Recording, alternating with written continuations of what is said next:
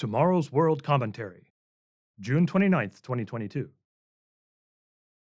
Labels by J. Davy Crockett III. Read by William Williams. Article begins.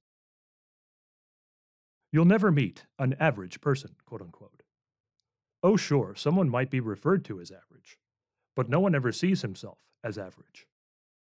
Every person is unique. Certainly, there are some commonalities, but each human being is made up of the genetic hand he or she has been dealt, along with experiences, environment, culture, religion, and other factors of life. Some individuals excel in life and stand out. Others live their lives in quiet desperation, quote unquote, as spoken of by the poet Thoreau. But it seems to be a human trait to want to hang a label on others, to neatly categorize people into narrowly defined types, and then treat them accordingly. On the political or philosophical scene, this person is liberal, that person is conservative, and another person is independent or libertarian. On the academic plane, one is labeled an intellectual, while another is called an ideologue, still another a plebeian or a pragmatist. These labels are neat niches where people can be pigeonholed and judged accordingly without getting to know who they really are. Such labels can be a great handicap and a hindrance to those who have the misfortune to be so typed, quote unquote. These labels tend to deny the possibility of individual growth and change as one goes through life.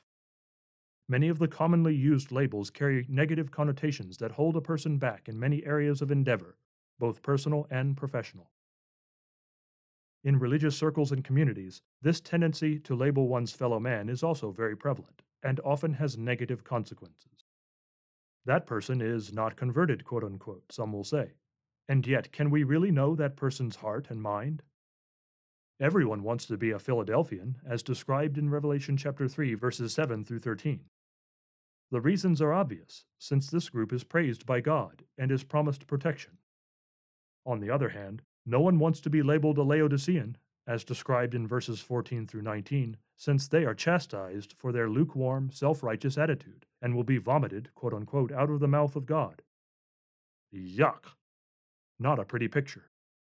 And yet, these biblical labels, which can have a profound effect on the one being labeled, are often carelessly thrown around with impunity, without regard for his or her feelings.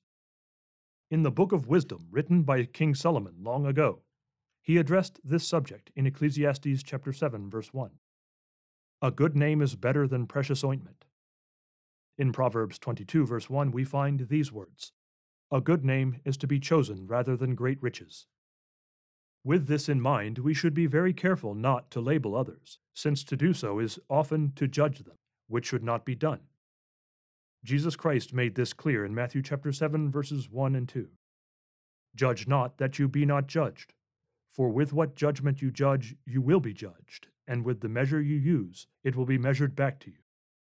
The obvious reason for this is that we cannot know the heart, mind, and spiritual state of the other person. This principle is made plain in the account of how David was chosen to be king of Israel. In 1 Samuel chapter 16, verse 7, we read, For the Lord does not see as man sees, for man looks at the outward appearance, but the Lord looks at the heart. Now there is a label that we should want. It was first used in a derogatory manner in Antioch as the good news of the kingdom of God was being spread in the time of the Apostle Paul. Acts chapter 11 verse 26 states, And the disciples were first called Christians in Antioch. In our daily discourse and in our references to others, we should be very careful not to hang a label on others that we would not want to be applied to ourselves. It is a practical application of the Golden Rule, Matthew chapter 7, verse 12.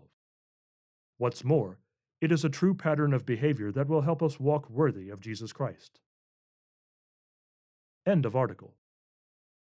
Originally published August 12, 2010. Literature offer. For instruction on what it takes to be properly labeled a Christian, read the booklet, What is a True Christian? Or order it free from Tomorrow's World today.